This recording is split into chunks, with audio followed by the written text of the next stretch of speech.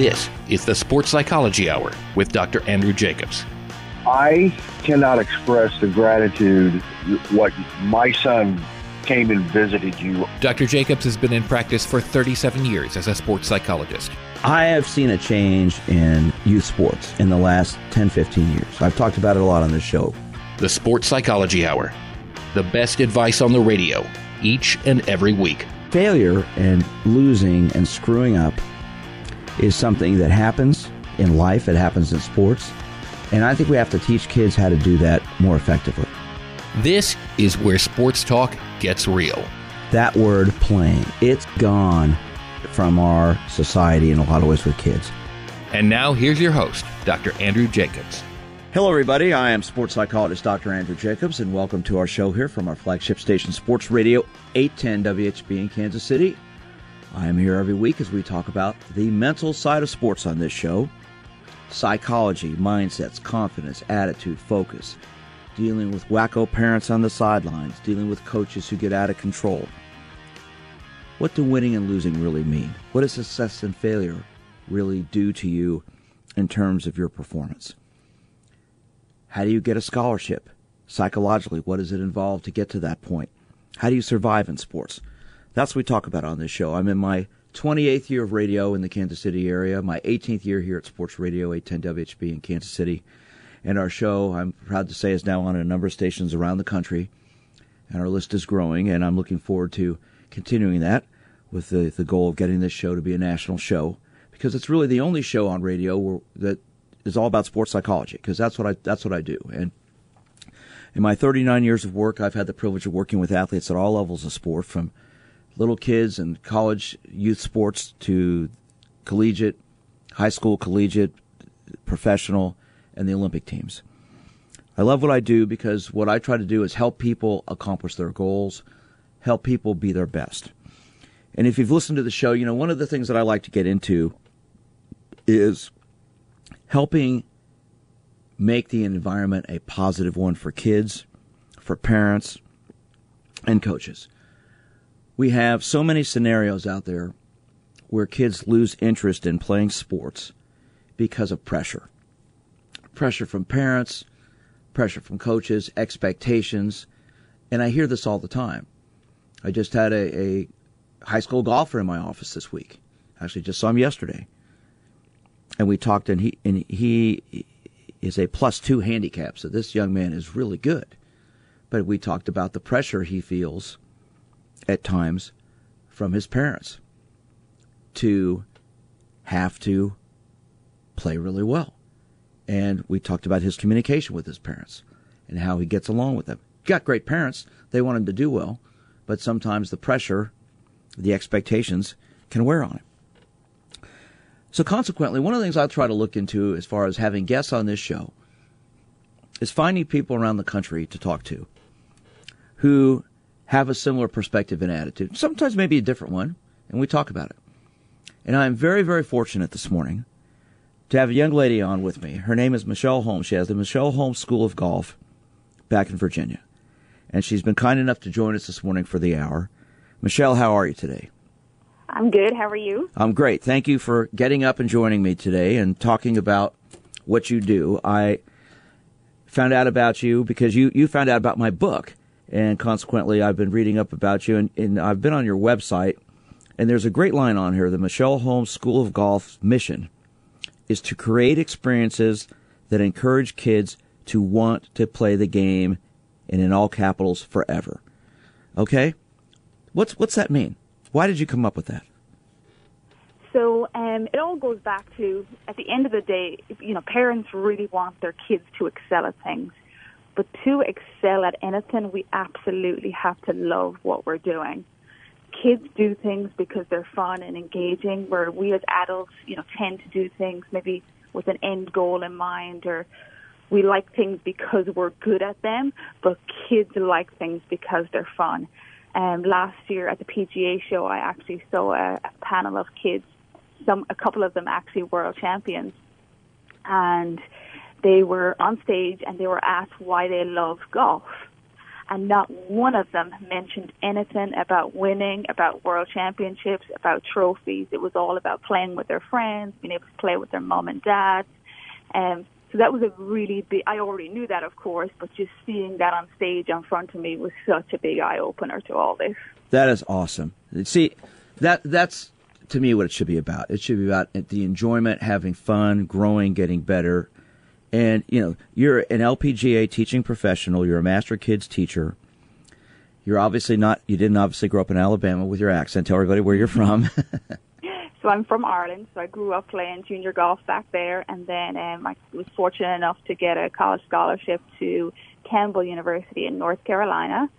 And once I finished Campbell, I always knew teaching was going to be my route. If I wasn't a golf coach, I was going to be an elementary school teacher. So excuse me. Why is that? Tell us why. Why I was always going to be a coach, or what was it about your passion to want to teach? Obviously, coaching, teaching is the same thing. It's helping. I just love kids' development, but I guess it all goes back to, I had the most wonderful junior golf coach, and his name was Charlie McGoldrick. He passed away a few years ago, sadly, but he was such a huge inspiration to me. And I just remember growing up, I had a good junior golf career, but I always knew that I wanted to do what he did. I knew he had such an impact on my life. I saw the impact that he had on so many other people's lives, and I guess that just touched me so much. You know, one of the reasons I do what I do is to help people, and that's why you're doing what you're doing, is to help kids and parents enjoy the game of golf. And you said you would have been an elementary school teacher had you not been a golf instructor. Is that basically just because you like helping people as well, just accomplish their goals? Yeah, I guess it does go back to just, helping people. You know what? It's more fun to be around kids too, right? Well, yeah, it is. You don't have the challenges sometimes. Sometimes you have more challenges. It just depends. So tell us about your golf school, because I'd like for people to understand what you do. So we have a kids' golf school here in Virginia. We have 3 different locations. We are 100% kids now. I actually only, for the last maybe 3 years, I've taught one adult. So he's just a big kid, so we love having him on board. But aren't most adults big kids anyway? I don't know. It's a little different teaching adults than it is kids. The one thing I love about teaching kids is that they have no fear. I that's awesome. They have no fear, right? They have no, because they're not afraid of what? What are they not afraid of? Failing, right? They don't worry about it at a young age. They don't care unless what, Michelle? The parents start saying stuff to them about it, right? That. And what parents always say to me, when their kids are 6, 7, 8, they're like, I wish they cared more about it, or, I wish they tried more, I wish they would feel more. And I'm like, look, those days are going to come. They're going to be grumpy teenagers soon enough. Just appreciate it and let them just love the sport and let them play without that fear of consequence or fear of, the repercussions they're going to get off mom and dad, because, they're going to grow up and they're going to lose this innocence, and then you're going to be going around saying, oh, I wish my teenager wasn't so grumpy and so on. So you've got 3 schools and you only teach kids now. What was it that made you decide to just focus on kids and not really deal with adults? I just absolutely love the development of it. I love getting a child that's 3 and 4 years old and seeing them all the way through to college golf. You're not just their golf coach. You're not just teaching them a golf swing. You're involved in their entire life. And I often say to my coaches, we don't coach kids, we coach families. And going back to, what you do as a sports psychologist, I'm absolutely fascinated by it. And if I knew then what I know now, I probably should have studied psychology instead of business in college. But I just love the whole development and seeing that child grow from when they're 4 or 5 years until we let them go off to college. I'm sports psychologist Dr. Andrew Jacobs. My guest this morning is Michelle Holmes from the Michelle Holmes School of Golf in Virginia. We're having a wonderful conversation about teaching kids, and we're going to get into the whole program that she does, but the psychological part of how she teaches. And why I wanted to have her on as a guest today is because her philosophy parallels mine in terms of winning is a result. Winning is important, but it's a result. It's more about having fun. I'm sports psychologist Dr. Andrew Jacobs. This is the Sports Psychology Hour. This is the Sports Psychology Hour.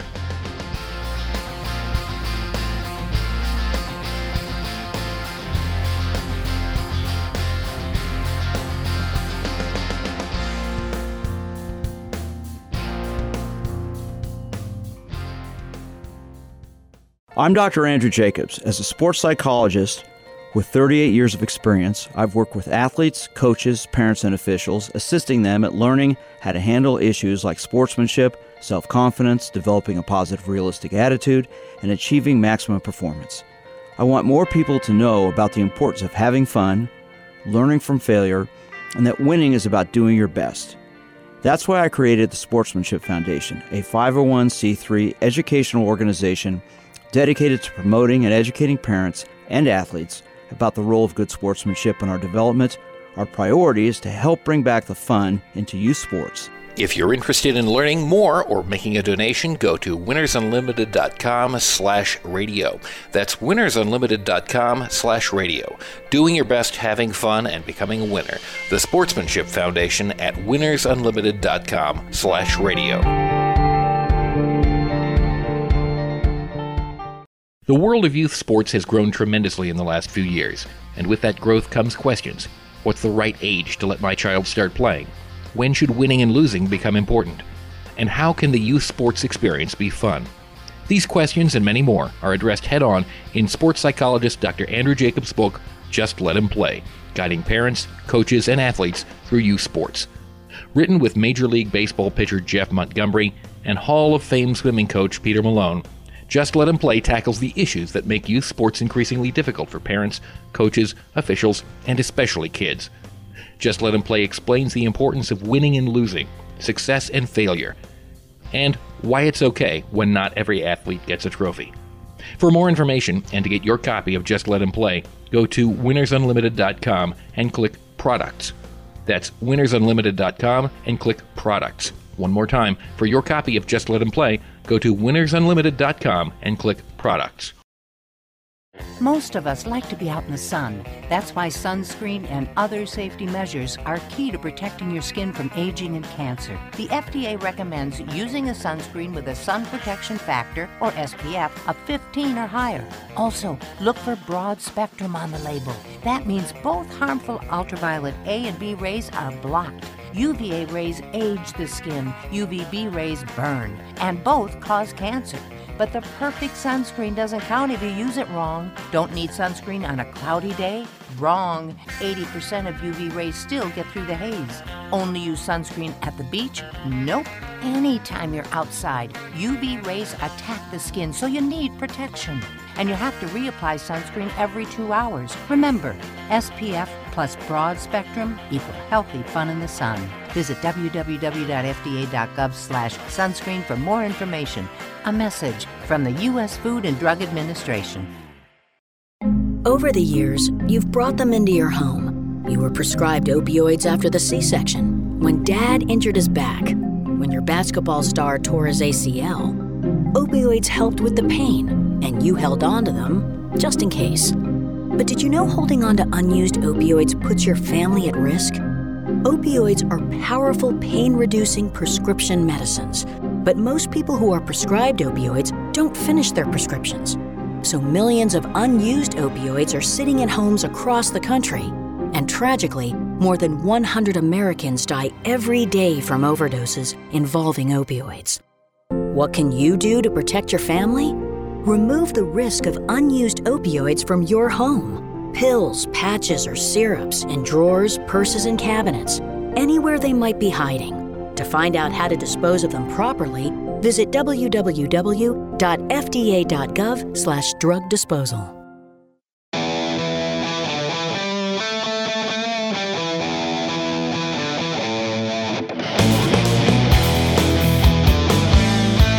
This is the Sports Psychology Hour. Hello again, everyone. I am sports psychologist Dr. Andrew Jacobs. This is the Sports Psychology Hour from our flagship station, Sports Radio 810 WHB in Kansas City.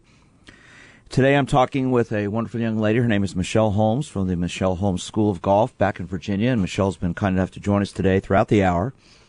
And if you have a question about teaching your kids, not just golf, but sports, this is a young lady who gets it and who understands how to teach kids. In fact, her School of Golf, she has 3 locations in Virginia.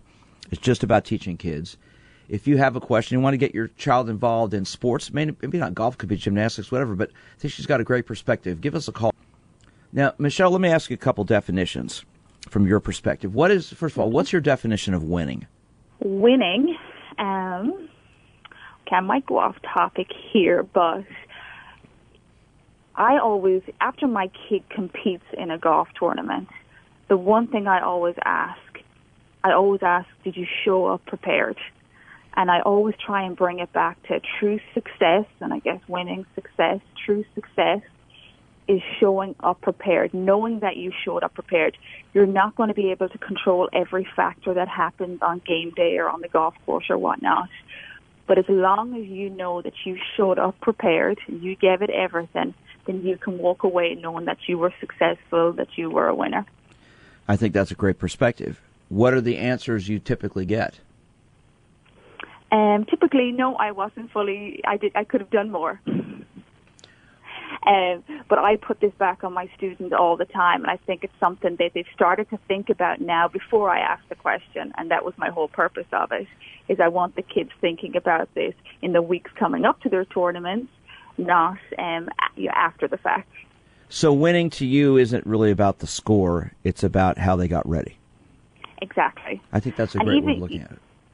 And I really try, and I know I keep going back to golf here, but, I run U.S. kids golf tournaments. I know everyone doesn't agree with kids competing so young, but that is part of what I do. And so I'm always there on tournament days. But when my kids come up to the scoreboard or to the scoring table, I will never ask them their score for the day. Never. I'll ask them, did you have fun playing with Hannah, or did you have fun with your dad out there? But I'll never ask them that score because I don't want them to feel that that's what they're about. I want them to realize that their golf score is not who they are. Golf is just something they do. My definition of winning is, did you go out and do your best that day? If you did your best that day, you won. It doesn't mean the score doesn't matter as much to me as the effort you put into it. So I think you're saying the same thing in a different way, but the same thing. Okay, what does losing mean to you? What does losing mean to me? I guess losing, I don't like the word losing. I guess it's a word I don't use too much. But I guess not having your most successful day, I guess in golf, we're going back to, it's not just, again, about that win. It's about, did you have good sportsmanship out there? Did you try your best? And we just need to have a hard look at those questions. And are we answering yes or no to those questions? And I guess if we're answering no to those questions, myself and the students will be having a little talk.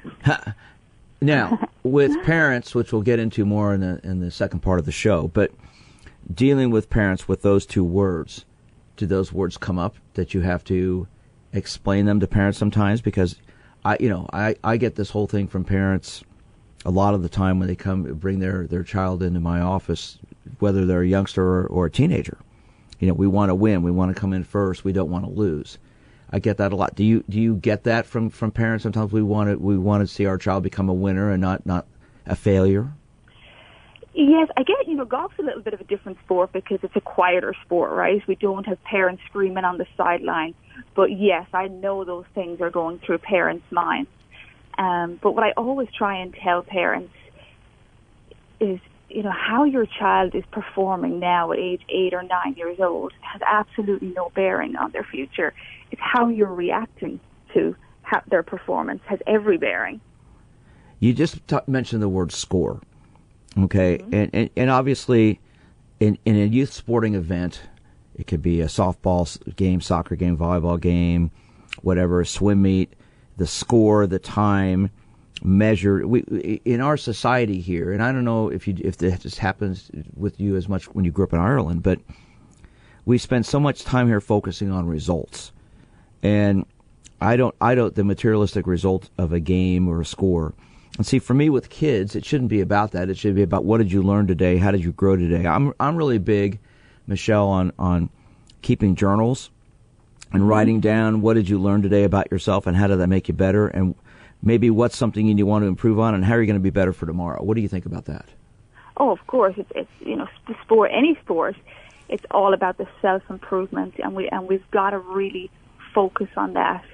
if a child is walking away thinking a loss is a failure and a win is success, then the growth is going to be so limited. Especially in a sport like golf. I mean, when you have kids golf, you might have a field of, let's say, girls 12 to 14, and the girl finishing in first place might be shooting 74. The girl finishing in 10th place might be shooting 110. It's all personal journey. That girl shooting 73 just has to focus on getting better the next day herself. That girl shooting 110, she's just got to focus on getting better. So it's all about self-improvement. One of the unique things I think about golf, and I've played my whole life, I'm going to be 65 in 3 months, and I started when I was 8, although tennis was my main sport growing up. One of the things that I work with people on, especially with golf, is I call it TNS, the next shot. And your sole focus just needs to be on the next shot. The shot you just hit doesn't matter. The shot 3 shots ahead doesn't matter. It's only the shot you're going to hit.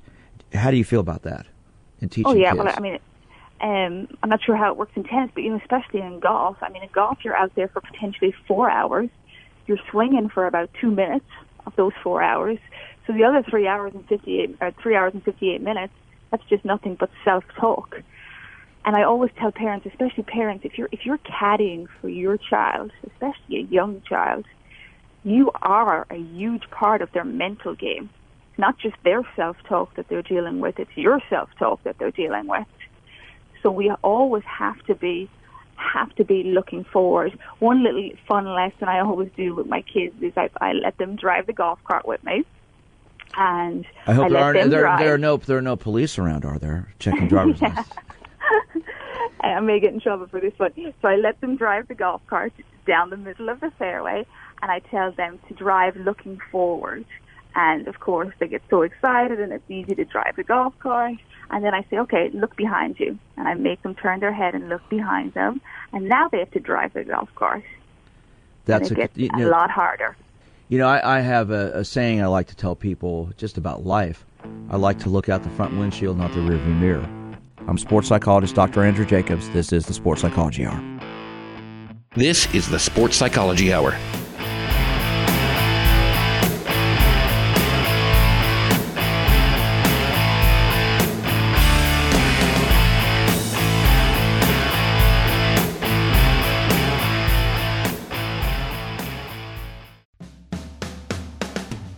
Are you an athlete, competitor, or ordinary individual who wants to learn how to relax, build confidence, and think more positively? Then the 20 Minutes to Success series of digital downloads and audio CDs from sports psychologist Dr. Andrew Jacobs are perfect for you. 20 Minutes to Success will teach you techniques to help you succeed. Dr. Jacobs covers topics like deep breathing for better focus, confidence building, and positive visualization. The 20 Minutes to Success series includes programs for individual sports like swimming, running, tennis, and baseball. You can also target overall athletic performance or relaxation. For more information and to get 20 Minutes to Success on digital download or CD, go to winnersunlimited.com and click Products. That's winnersunlimited.com and click Products. One more time.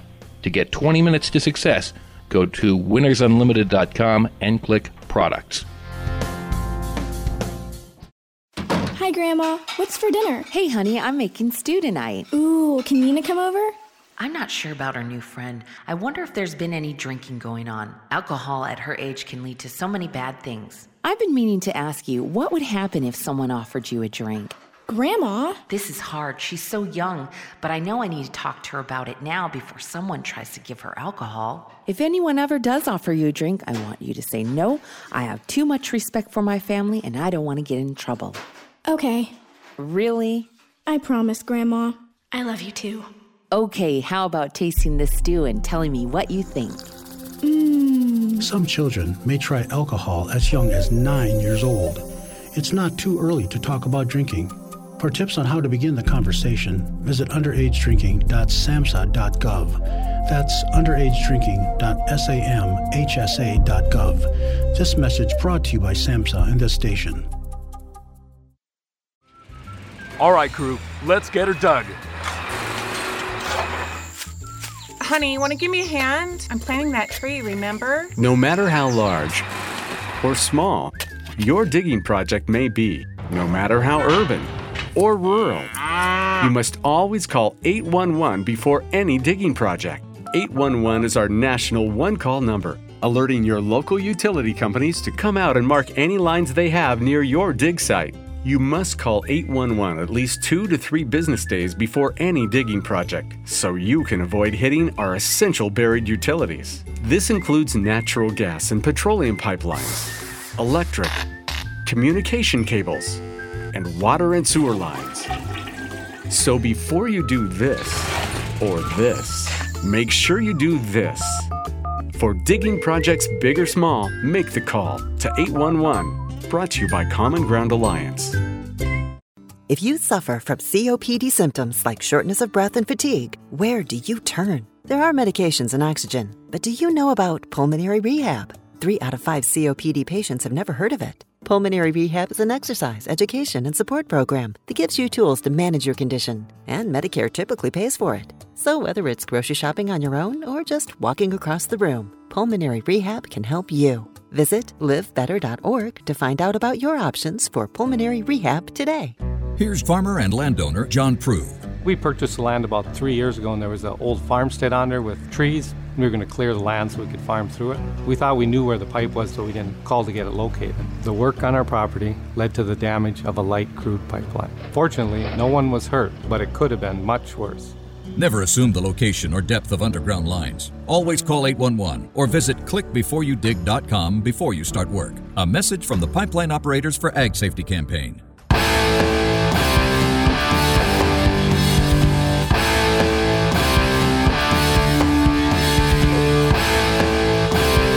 This is the Sports Psychology Hour. Hello, everybody. I'm sports psychologist Dr. Andrew Jacobs. This is the Sports Psychology Hour from our flagship station, Sports Radio 810 WHB in Kansas City. I'm here every week as we talk about sports psychology, the mental side of sports on this show. And today, my guest is Michelle Holmes. She's the director of the Michelle Holmes School of Golf in Virginia. She's got 3 locations back there. And she's been kind enough to join us this morning, having a great interview. So, Michelle, let me ask you. Parents, okay, you teach kids. Mm-hmm. That means you're teaching parents, right? Yes. Okay, so... Very much so. I often say it should be the parents that are... Well, the parents are paying me for golf lessons, but it should be for their portion of the golf lesson that I'm getting paid, not for the kids' portion. Well, let's. I want to get into that, because since you work with... specifically with kids, you've got to deal with the parents, too. So yes. Tell us about your philosophy, what you tell parents, your perspective with their involvement, what you want them to do or not do, say or not say with their kids. And well, I do want parents involved. You know, one of the things I made a mistake of as a younger coach, I used to always say, well, I'm the coach and I'll do the coaching. I just need you to be the parent. Well, I'm not sure how it is in other sports, but in golf, you know, you might sign your kid up for maybe 1 or 2 lessons a week, okay? But if your kid is actually very serious about this sport and they really are trying to excel at it, they probably do need some help other than the 1 golf lesson they've booked with you a week. So I do try and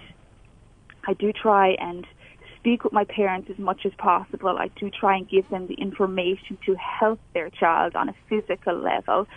But I try to have continuous meetings, you know, about what our goals are and is the coach, is the parent, and is the child on the same level? Are we all on the same page? You know, it's no good if the parents have these big dreams and you know well that the child has no intentions of this. I mean, we all have to be on the same path. Okay, have you? I am sure you have had to deal with that before.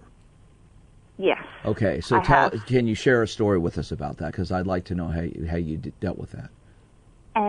So as far as, well, I can't think of a specific story right now, but as far as when you know that parent wants their child to, let's say, be the next world champion, and you realize, you know, you're in lessons with this child, and you realize this kid is just, you know, just having fun. They don't even know what world championship means. You know, I have to have continuous conversations with those parents, and, you know, really put it back to what I said earlier, is that what we want to do here is create such a great environment, such a fun experience for your child, that they are going to love this game so much that they are going to work so hard at it. If a child loves it, they are going to want to come back every single day, and they're going to want to work really hard at it. And then when they're ready mentally, a couple of years down the line or whatever, then we can talk about, tournaments and, what success means to your whole family. But the first thing we need to have done is we need to give them an experience that they've fallen in love with. And if they've fallen in love with it, I guarantee they will come back and they will want to work for it. When you have a parent who can be a little bit pushy, a little bit demanding, have goals that maybe exceed their kids or goals that may be unrealistic for their kids, how do you, as a teaching professional, deal with that, confront that, and what do you say to them?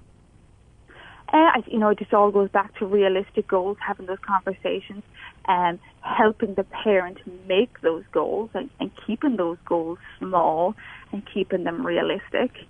I think that's probably the biggest thing that we do well at our school, and I think that's really helped in that development.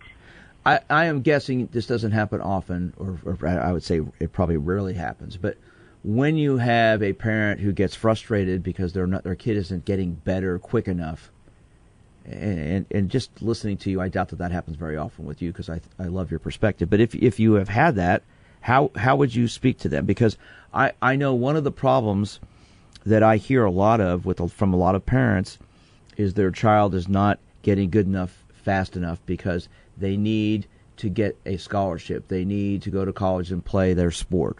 They want to play professionally. They want to move on. So when you have that scenario, and I don't know if you ever have, but what would you say? How would you handle it? I guess the biggest thing in my line of work dealing with young kids is, yes, I hear parents of 9-year-olds talk about college scholarships, and I really go back to look at what they're doing right now has no bearing. Yes, what they're doing at 15, 16 has every bearing on whether they're going to get into college. But when we're going back to young kids again, really, I always tell parents, your biggest job is to get them to 12 and 13 absolutely loving their sport. And if you can get them to 12 or 13 loving their sport, they're probably going to stick with it. And then they're coming to an age where they're really, becoming their own person. And then they're going to take the harness, and then they're really going to drive forward with it. And if they want to make it happen, they will make it happen. Do you have parents that disagree with you on that? I have had parents who are now, they have kids who are now 13, 14, 15, and they say to me, wow, you were right. And I'm like, yes, you should have listened to me back then.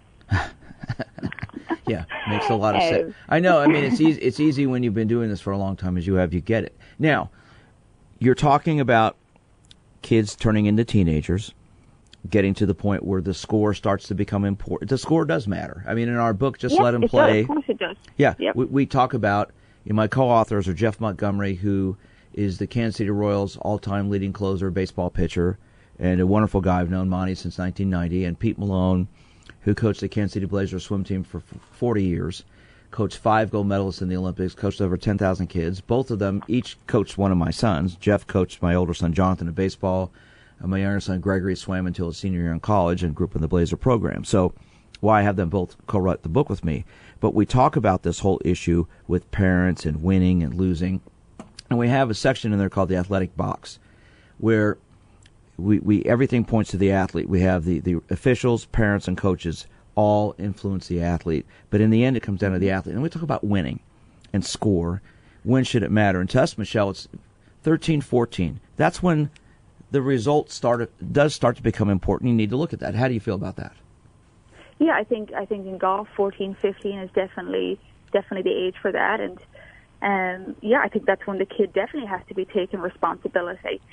And again, my whole thing is if we've done the right things from when they're 7 to 12, we probably have laid that foundation. We probably have created a strong mental athlete that can now run with that and who can take the game on for themselves. Have that work ethic, have that love and passion for the game. And, if they're not getting the results, I think we simply got to go back to, okay, is the coach doing the right things? Does the child have the right goals in mind? Are they practicing correctly? Is the parent giving the child every opportunity? But again, kind of going back to, we have to have them prepared for that age. And it goes back to, the love and a strong mental approach. In our last segment, we're going to get into stress and pressure and frustrations. But before we do and go to our next break here, what do you think, what have you perceived to be maybe one of the biggest frustrations and pressures that kids, when they start to hit their teenage years, have with the sport of golf and with the whole aspect? I guess with golf, you're standing on your own 2 feet. You're out there for 4 hours on your own. It's a long time out there. I go back to the self-talk. You have 2 minutes of swinging the golf club, and you have 3 hours and 58 minutes of self-talk. So I think, for me as a coach looking on at kids, I guess that's the biggest thing that we worry about. So what do you say? As a coach, what do you say to them? And we were always trying to work on strategies. One of the things I do for the golfers out there is I try to use cues with my students on the golf course. Excellent. So my cue in college was, I carried my bag in college, so once my bag, the legs of my bag hit the ground, that was my time to focus on the shot that I have at hand. That is perfect. Excuse me, because what I always tell people is have a focusing cue. That's exactly what you're doing. Have something that's your cue to remind you to relax and focus on the moment, and that's what you're telling them to do. Exactly. But the other thing, too, is, and my college coach did a great job of this, once we hit that shot, he said, okay, get as mad as you want, get as happy as you want, do whatever you want. But as soon as that bag strap hits your shoulder, that was our cue to, unfocus and maybe go chat to your playing partners about what you're doing this weekend or whatnot. I always say, Michelle, I always say a good coach is a good psychologist, and you obviously fit that classification. I'm sports psychologist Dr. Andrew Jacobs. I'm talking to Michelle Holmes from the Michelle Holmes School of Golf in Virginia. Great interview today. I'm sports psychologist Dr. Andrew Jacobs. This is the Sports Psychology Hour. This is the Sports Psychology Hour.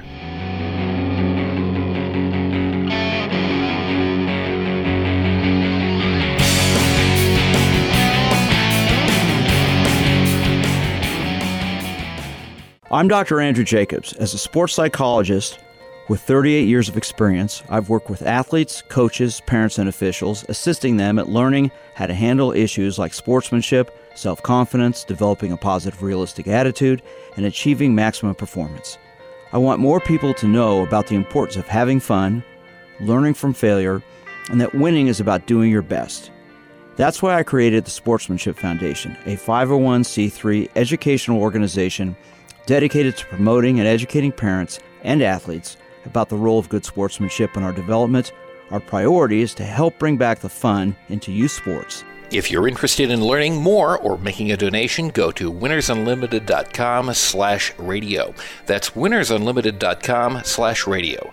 Doing your best, having fun, and becoming a winner. The Sportsmanship Foundation at winnersunlimited.com/radio.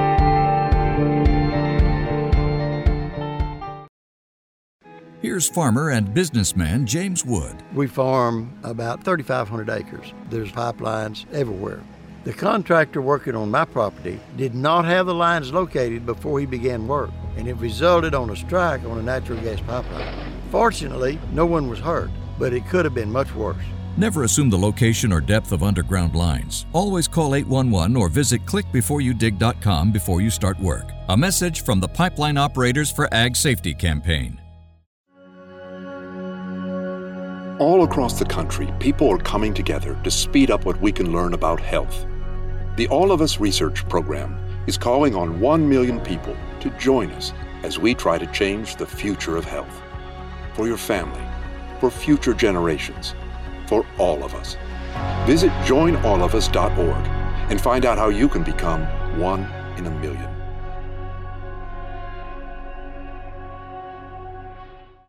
Most of us like to be out in the sun. That's why sunscreen and other safety measures are key to protecting your skin from aging and cancer. The FDA recommends using a sunscreen with a sun protection factor, or SPF, of 15 or higher. Also, look for broad spectrum on the label.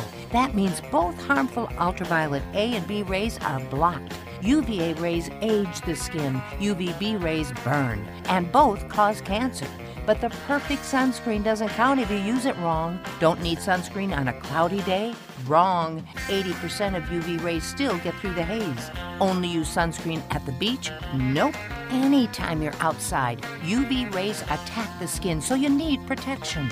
And you have to reapply sunscreen every 2 hours. Remember, SPF plus broad spectrum equal healthy fun in the sun.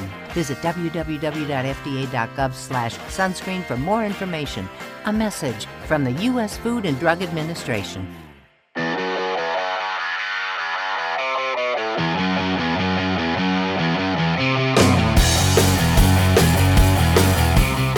This is the Sports Psychology Hour.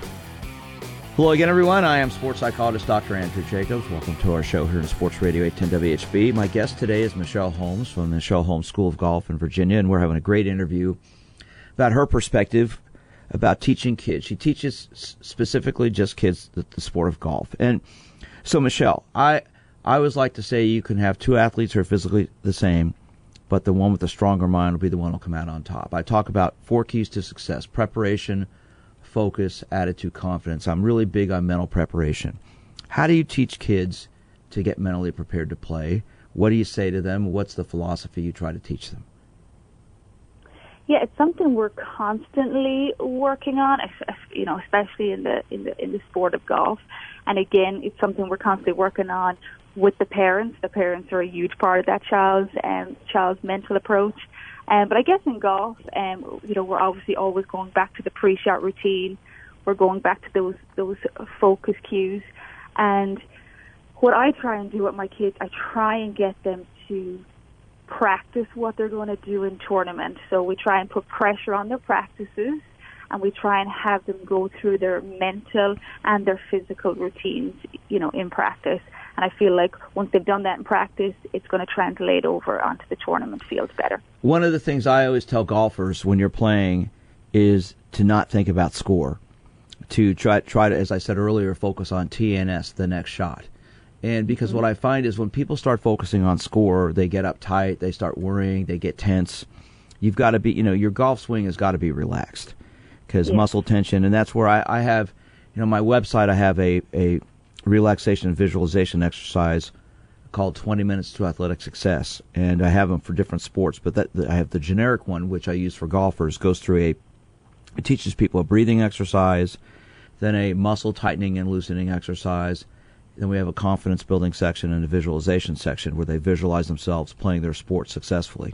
And I encourage people to do that type of exercise, say the night before they go play, or maybe an hour before they go out to perform. I had a surgeon I worked with years ago who played golf and got all uptight. He actually had sweaty palms. Not good for a surgeon to have sweaty palms, but he came to me because his palms got so sweaty when he swung the golf club, sometimes would fly out of his hand. So he would go listen to the exercise in his car before he would get out of the car, and not when he's driving. He'd park the car, obviously, but he'd get to the course, listen an hour before, listen to it, go warm up, and he said it really helped him relax and focus. What do you think about that? I love that. Actually, going back to your book, one of my parents recently read it, and well, I'm glad. Thank you. That's the part they took from it. They spoke to me about the visualization part. And again, me as a coach, I'm always trying to learn what I can do better. But that was one thing this parent actually brought to me. They said they love from your book.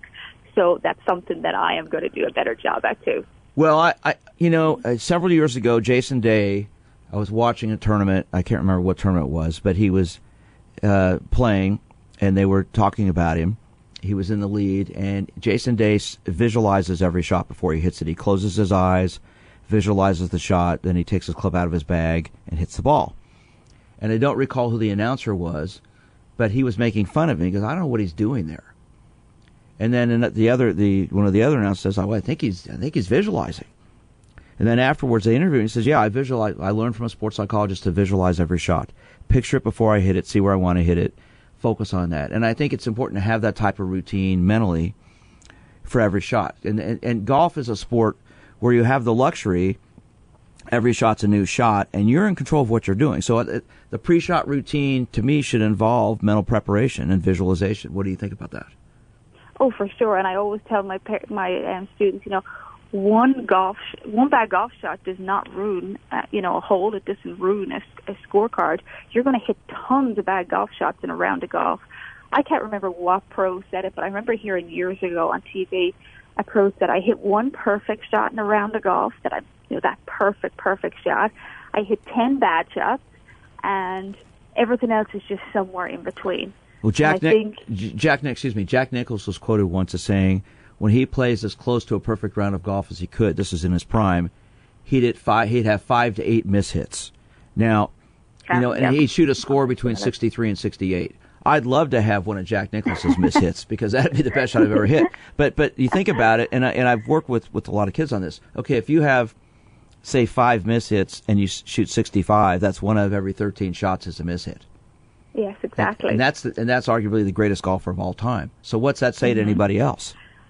So it's telling you it's how you deal with these mishits that's the problem, or it's how we deal with a mishit that determines the rest of the day. It's not the actual mishit. Yeah, and see, that's why, the greatest thing about golf, it literally is one shot at a time. So I think teaching kids, and this is where to me it's important, I think when you're younger, teaching, and since you work with so many young kids, teaching them just to focus on the next shot, not to worry about the score. The score should only matter, to me, your score should only matter at one point. And you know when that is? When the round is done? When the ball goes in the cup on the 18th hole. There you go. Yeah, right. Yeah, I mean, exactly. I don't think it should matter. It really, because if you're worrying you're on number 16 and you're 2 over par and you want to be even and you're upset at that, then what happens?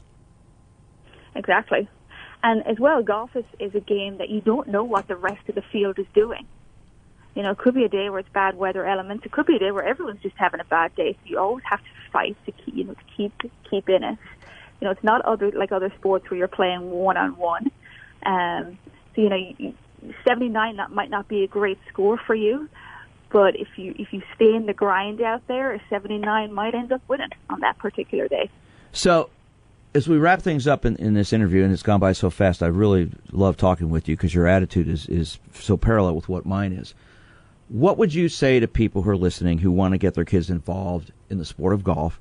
How should they get them started? What would you encourage them to do? And to make it fun, to make it enjoyable, to make it something they grow and learn at? Yeah. Well, first off, I always tell them, definitely get a coach. I love the U.S. Kids website. You can go on there and put in your area code, and all the U.S. Kids coaches will come up, and they've all been specifically trained in coaching kids. But so once you get a coach, just give your child the opportunity. Bring them to the golf course. Wait for them to ask you the questions. Wait for them to ask for more. And so don't push them. Don't push them. Is what you're saying. Be a supporting mom and dad, and give them every opportunity. But don't put any consequences on the game. Let them fall in love with the game and let them find that passion for themselves.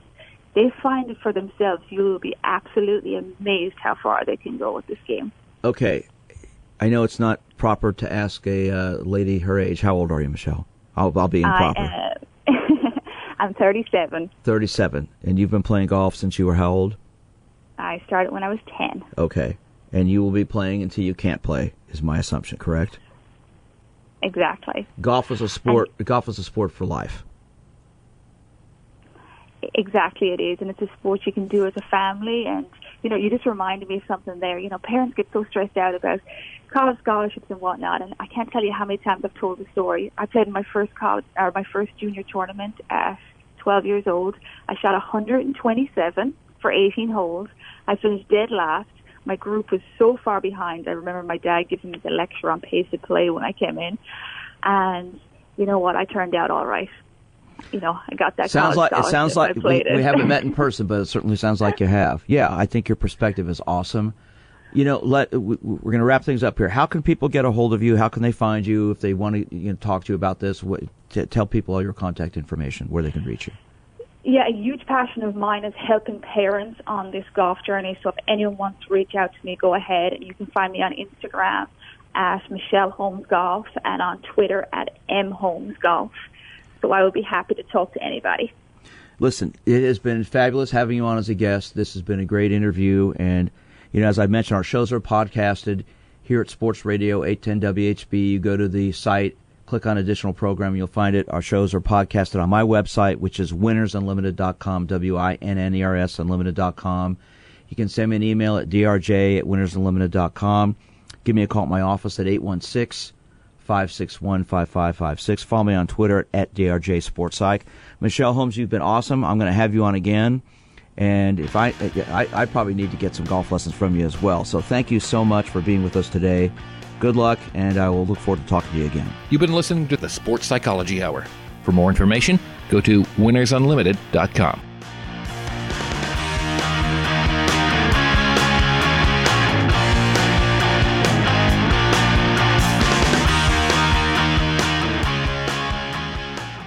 I'm Dr. Andrew Jacobs. As a sports psychologist with 38 years of experience, I've worked with athletes, coaches, parents, and officials, assisting them at learning how to handle issues like sportsmanship, self-confidence, developing a positive, realistic attitude, and achieving maximum performance.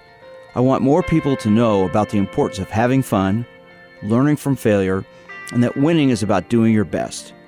That's why I created the Sportsmanship Foundation, a 501c3 educational organization dedicated to promoting and educating parents and athletes about the role of good sportsmanship in our development. Our priority is to help bring back the fun into youth sports. If you're interested in learning more or making a donation, go to winnersunlimited.com/radio. That's winnersunlimited.com/radio. Doing your best, having fun, and becoming a winner. The Sportsmanship Foundation at winnersunlimited.com/radio.